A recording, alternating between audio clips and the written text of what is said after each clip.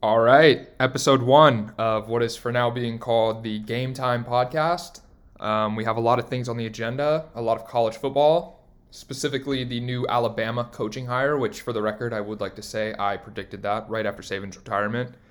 A little bit of recap on the national championship game, the college football playoffs in general, a little bit of recap on that, and then maybe touch on some NFL topics at the end as well, including the newest coaching vacancies and the Bears' number 1 pick predicament. So, as I said, starting out with Nick Saban's retirement and now Kellen DeBoer stepping in to replace him. It has been confirmed today. I think that's a home run hire by Alabama. I kind of predicted this a couple of days ago, and I've seen a lot of other sportscasters predict sort of the same kind of coaching carousel that I did, where they would first go after Sark, and although it's not been confirmed, I think undoubtedly they would call up Sark over at Texas. Former Alabama assistant coach, absolute mastermind on the offense side of the ball, as well as a juggernaut in recruiting, as we've seen at Texas. He's been able to bring that Longhorns program back into the national spotlight, bringing them to the college football playoff semifinals, ultimately losing to who else other than Kellen DeBoer. So I think they took a look at him. I think up there with him, I don't know if he was first or second, I think Dan Lanning at Oregon definitely.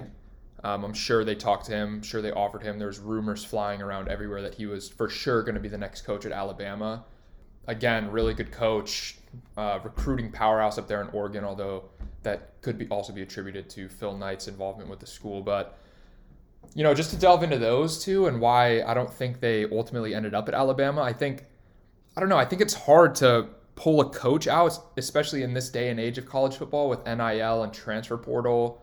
Money is especially not nearly as big as an issue as it once was. There's not nearly as big of discrepancies between schools. At one point, I know Alabama probably would be able to just shovel out money to these coaches, and while they can still do that, so can these other schools. I mean, you look at Sark at Texas. I don't see any world where he would leave Texas to go to Alabama. I think that's more of a lateral move than anything. They're going to be in the same conference next year, so there's no conference prestige there behind it. They're both going to be in the SEC. 2, Sark, he's already getting paid. All these coaches nowadays get paid $9, $10, $11, $12 million a year. So, other than the buyout fee, he's not going to be pocketing a bunch of cash from moving over. 3, he has such a good recruiting base there in Texas. He has the whole, obviously, state of Texas. He's in the South there with Alabama. If anything, he's competing with Alabama for these recruits. And then 3, he's making a name for himself at Texas, or 4, whatever number I'm on. He's making a name for himself at Texas. He has a chance to go into the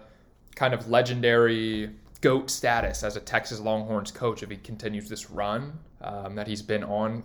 Texas no one was talking about them for a good decade there in the 2010s as far as being one of the top contenders, and he's brought them back into contention.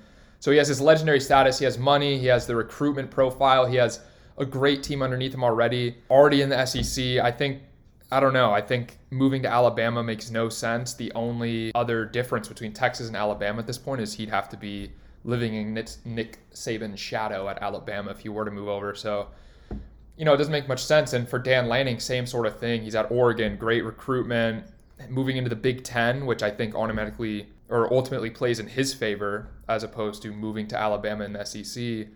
Because the Big Ten, both of these conferences are probably going to get 4 or 5 schools, depending on the year, in the new 12-team expanded college football playoff. Maybe 3, 4, maybe 5. 5 is kind of pushing it, but probably 3 or 4 teams from each conference.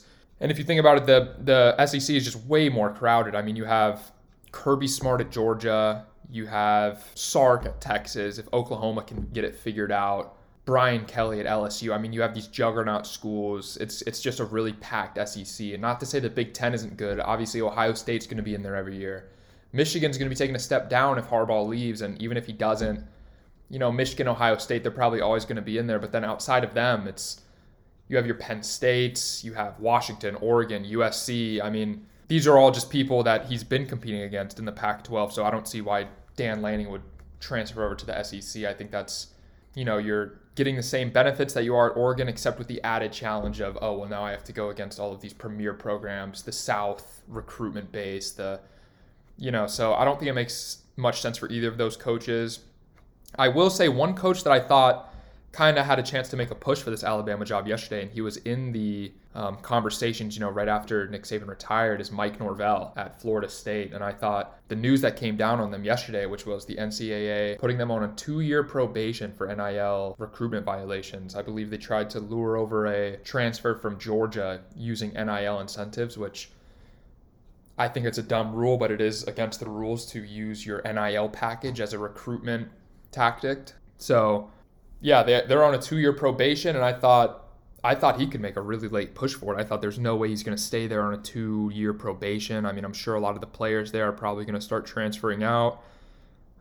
Maybe I'm over-exaggerating, but I think that's a pretty big hit to the program. He was just getting on track, obviously an undefeated season, but now he's losing his top quarterback, his top receiver to the draft, and now this 2-year probation. I thought, okay, there's a chance he could head over to Alabama if, obviously, Kellen DeBoer decided to stay at Washington, because I do think Kellen DeBoer is a better hire, but I thought Mike Norvell would really be making a strong push there and ultimately head over. But as we see, it's Kellen DeBoer who ultimately comes out as the Alabama head coach, and I think that's probably as best case of a scenario as Alabama could have. I mean, Kellen DeBoer, as far as just demeanor, leadership, coaching style goes, I think in many ways he mimics Nick Saban in the fact that he has this NFL sort of stature and demeanor on the sideline. He's very cool, calm, collected, very professional. I don't know about his process and his standards,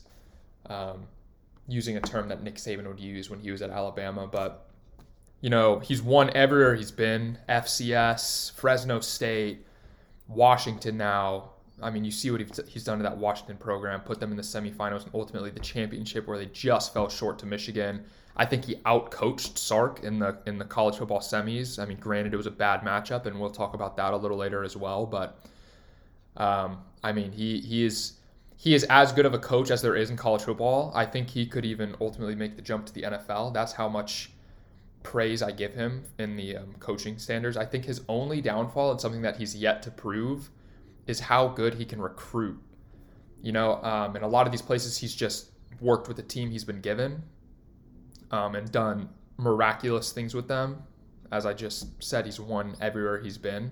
But I'm curious to see how well he recruits and how well he's able to maintain a lot of these kids who are feared to be transferring to other schools after Nick Saban's retirement, and probably rightfully so. But going up against, as I talked about earlier, these Southern recruiting powerhouses in Kirby Smart in Georgia, Brian Kelly, LSU, Sark in Texas, how well he can stack up with them in the recruitment profiles. I know he's a great coach, and that may play in his favor. He's never had a recruiting base and the money behind him and the NIL packages behind him that he will have at Alabama, and booster support. So maybe, we've seen what he's done with lackluster teams and teams that have 3-star powerhouses like Washington.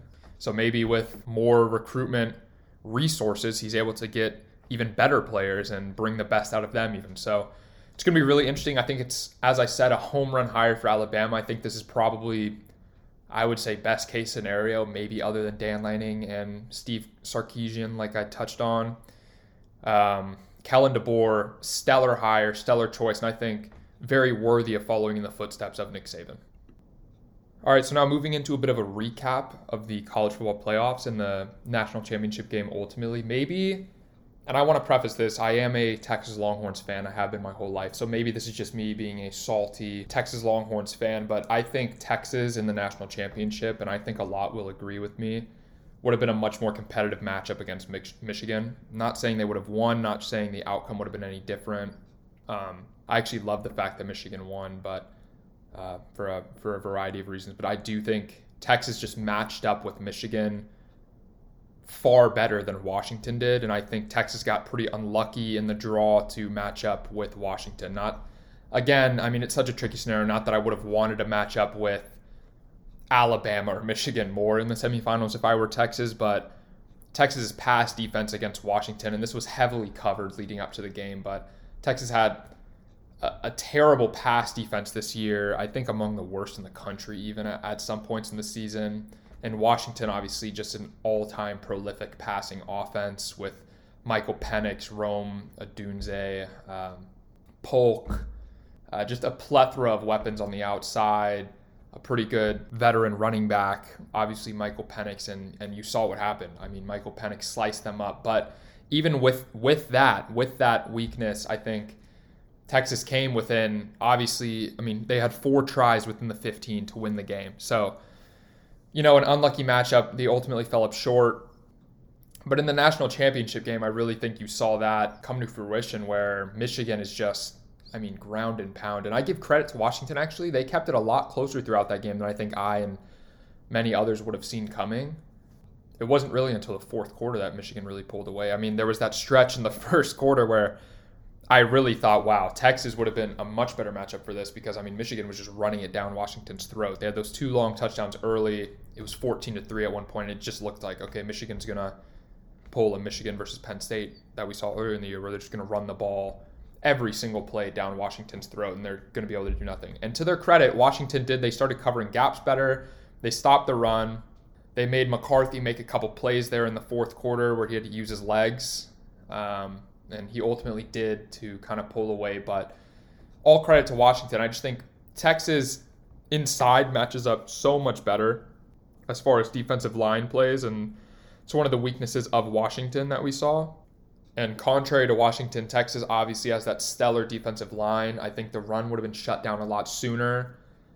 And then it would have forced McCarthy to make plays that he's not, accustomed to making as far as throwing the ball, making reads against, obviously a below average pass defense. But I think it matches up well in our favor that McCarthy is also not suited to be dicing up a defense the way that Michael Penix did to us in the semifinals. And, like I talked about, Michigan, just a very physical team, big up front. But Texas already saw that. We saw that during the season when we played and ultimately beat Alabama in their home stadium, right? I think Michigan and Alabama are pretty much the same team, except Michigan has an upgrade at quarterback, if I'm being honest. Not that Jalen Milroe isn't good. He's just more of a runner than a thrower. And I think McCarthy is capable of making these throws at least, although he's not used to doing so. So I think Texas versus Michigan would have been a much better matchup in the championship, although I can't complain with what we had. As I said, Washington, and I think that's another just tribute to Kellen DeBoer, really made the game close and competitive and gave themselves a chance at least, which is all you can kind of ask for as a Washington fan. I think many were predicting Michigan would run away with this one, especially after that start that I talked about with the run game. As far as the championship game itself goes, I thought Michigan's defense was really the story. Michael Penix, he didn't play as well in this game as he did against Texas, which again hurts me as a Texas fan, but missed a few throws, missed a few reads. I know he missed Rome on a couple plays that would have had a great chance at being a touchdown. He just kind of missed him in the flat or missed him crossing across the middle.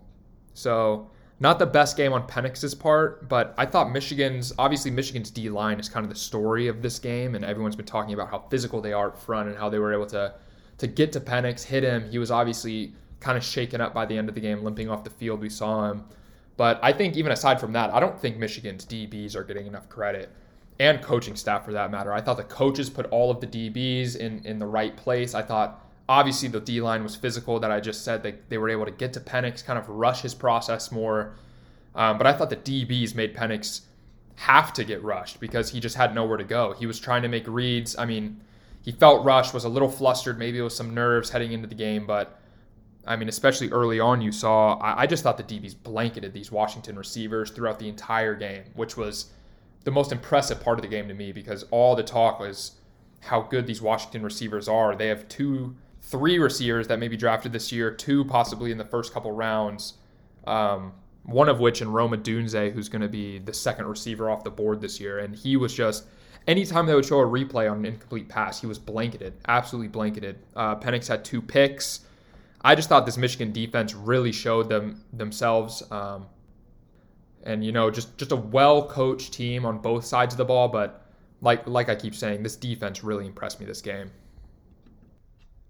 All right, finishing this episode up with a bit of NFL rambling, I want to talk about the Chicago Bears and their predicament with the number 1 pick. Now, there's been a lot of debate. Do you draft a quarterback, probably Caleb Williams, or do you stick with Justin Fields? Do you trade the pick and try to get a plethora of picks and build around Justin Fields, get a lot of weapons for him, sign some people, get a better coach? Well, obviously we saw they stuck with Matt Eberflus, which I think is a pretty dumb decision, especially with what I'm going to say next as far as what I would do with the pick. But I think this is an easy choice. You go with Caleb Williams. You trade Justin Fields, you get back some picks in that package, and you draft Caleb Williams with the number 1 overall pick. I mean, earlier this season, he was seen as a generational prospect. I still think he is by many scouts. The topics surrounding his name have kind of been dragged through the mud as of late here, painting his nails, showing off some of his car and his penthouse in LA, and asking for ownership in whatever team drafts him. I think the aura around his name has kind of gone downhill, but he's still a generational prospect as far as arm talent, athleticism, his ability to escape pressure, his ability to he improved drastically this year, reading defenses and staying within the pocket and delivering just a beautiful ball. So I think you draft Caleb Williams. Now, a lot of people are going to shoot back and say, well, Justin Fields' teammates want him. His teammates are all coming out and saying, we want Fields. The fans are saying, we want Fields. Draft Marvin Harrison, build around Fields. I mean, the thing with Fields is he's not a bad player, and that's why I say you trade him probably to Atlanta, get a lot of picks back, or a few picks at least, get a couple solid young players maybe. My problem with Justin Fields is that he's sort of just a lesser Lamar Jackson. We see what Lamar Jackson is, soon to be 2-time MVP of the league. He rushes for 1,000 yards almost every season at this point. He throws for another 2,000 to 3,000. He's a well-established quarterback in this league, and what the Ravens have built around him on offense as far as just an absolute powerhouse running the football, strong O-line. They now have a few good weapons at receivers, but I mean, with Justin Fields, he's that with the ability to run, the ability to escape pressure, but he can't throw the ball. He's an improved passer this year, and his teammates like him, and as far as positives go, I think that's about it. He's a good locker room guy. Obviously, you like that, but his passing ability, I mean, the last game is so telling me. You can't go out and lose a season finale game to your division rivals like that.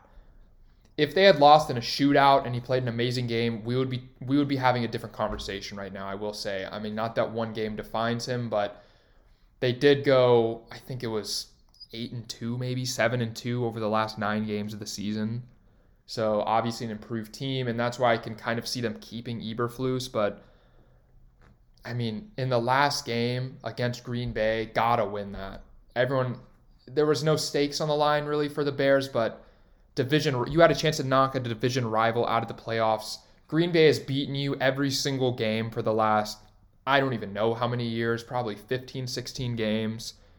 And to put up 9 points against that defense especially is not a good showing for Justin Fields. Throws for under 200 yards, puts up 9 points against a defense that's ranked near last in all passing defense statistics. You just can't do it. And after that showing, I think it really just put the nail in the coffin. I still, even if he had a great game, I would still say you have to draft Caleb Williams. Because, I mean, trading the number 1 pick, sure, you can now maybe draft Marvin Harrison, maybe get 2 other picks in this year's first round, obviously you can get way more for the number 1 pick than you can for Justin Fields, but it's not like you're going out empty if you draft Caleb Williams and get rid of Justin Fields. You're still going to be getting back a couple of picks, potentially a couple young players. Justin Fields is not a bad player, as I just said. He's just not the passer that Chicago needs. Chicago has not had a quarterback in the entire history of their franchise that has been a reliable, sustainable starting quarterback for them. So I think you have the chance this year with a generational prospect. You have another first-round pick, number 9, I believe, a top 10 pick. There you can get another weapon. I mean, there's tons of receivers in this draft. There's tons of offensive tackles. Get a tackle. You have to draft Caleb Williams, though. And one more point on this. I think if you stick with Fields and Caleb Williams, or Drake May even, turns out to be the generational prospect that they're both being hyped up to be, the Bears continue to be a laughingstock, right? Whereas if you trade Justin Fields and draft Caleb Williams, I think it's a can't miss either way there, because if Fields ends up blowing up afterwards and Caleb Williams, worst case scenario, is just a terrible quarterback in the league, it's another Mitch Trubisky situation, which it won't be, but even if that does happen, worst case scenario, well, the fallback is Caleb Williams was a generational prospect. He was viewed as a generational prospect at the time. No one's getting fired for drafting Caleb Williams first overall. Okay, so I think you move off Fields. I think the upside is enormous. I even think there's less downside, as I just said, and I think it's just the obvious choice. And that brings me to why I think keeping Eberflus is such a bad decision for the Bears. I understand he ended the season on a high note. I understand he's only in his second year as a head coach. I understand he may have a good grasp on the locker room, although I'm not sure how true that statement actually is. But I think if you're starting out with Caleb Williams, which I think you should, you need a young offensive-minded coach, and that's what everyone talks about these days. But I really like the idea of getting a coach in with your quarterback and letting them grow together, as we've seen on a few other occasions across the league. And even aside from that, the coaching market this year is absolutely bonkers. I mean, you guys were getting mentioned in the same sentence as Jim Harbaugh as a place to go. I don't think he ends up with Chicago if he leaves Michigan. I think he will end up with the Chargers, maybe Washington. But, I mean, just being mentioned in the same sentence as Jim Harbaugh, you have Mike Vrabel, you have now Bill Belichick, Pete Carroll. I mean, obviously these are older guys, but even on the younger side, there are just so many options coming available that I think you either take one of these experienced guys and get Chicago back on a winning situation with Caleb Williams at the helm and an experienced coach like Vrabel, or you hire a guy like Ben Johnson out of Detroit, like I just said, and have a young offensive-minded coach with a young rookie quarterback, many view as a generational prospect. And I think you have something special going for you in Chicago, along with the number 9 pick and the picks you get back from trading Fields. I think that scenario sets you up far nicer than it would to just run it back, because that's essentially what you're doing. And I think them keeping Eberflus may have been a sign that they've made their minds up on Justin Fields and they are going to be trading him, because otherwise, what are you doing? You're just running it back with the same team, as well as a few more additional, rookie weapons. So I think it's an easy decision there. And that just about wraps up everything that I had to ramble about on this podcast episode. Other than that, touching back on college football real quick, I just wanted to say a couple more things about Nick Saban and what he's meant to the sport of college football. I mean, he's just ubiquitous with college football. He is the sport at the end of the day. He transformed not only Alabama as a program, not only that city, he transformed the SEC even. He turned them into a powerhouse conference. Not to say they weren't good beforehand, but once Alabama really came to fruition under Saban, all of the other programs within the SEC were just trying to catch him. That's all it is, even to this day when he retired. Kirby Smart trying to catch him. Florida at one point in the late 2000s, 2008, 2009, trying to catch Saban at Bama once he won that championship against Texas in 2009. Just a really cool fact here that I wanted to end this episode on.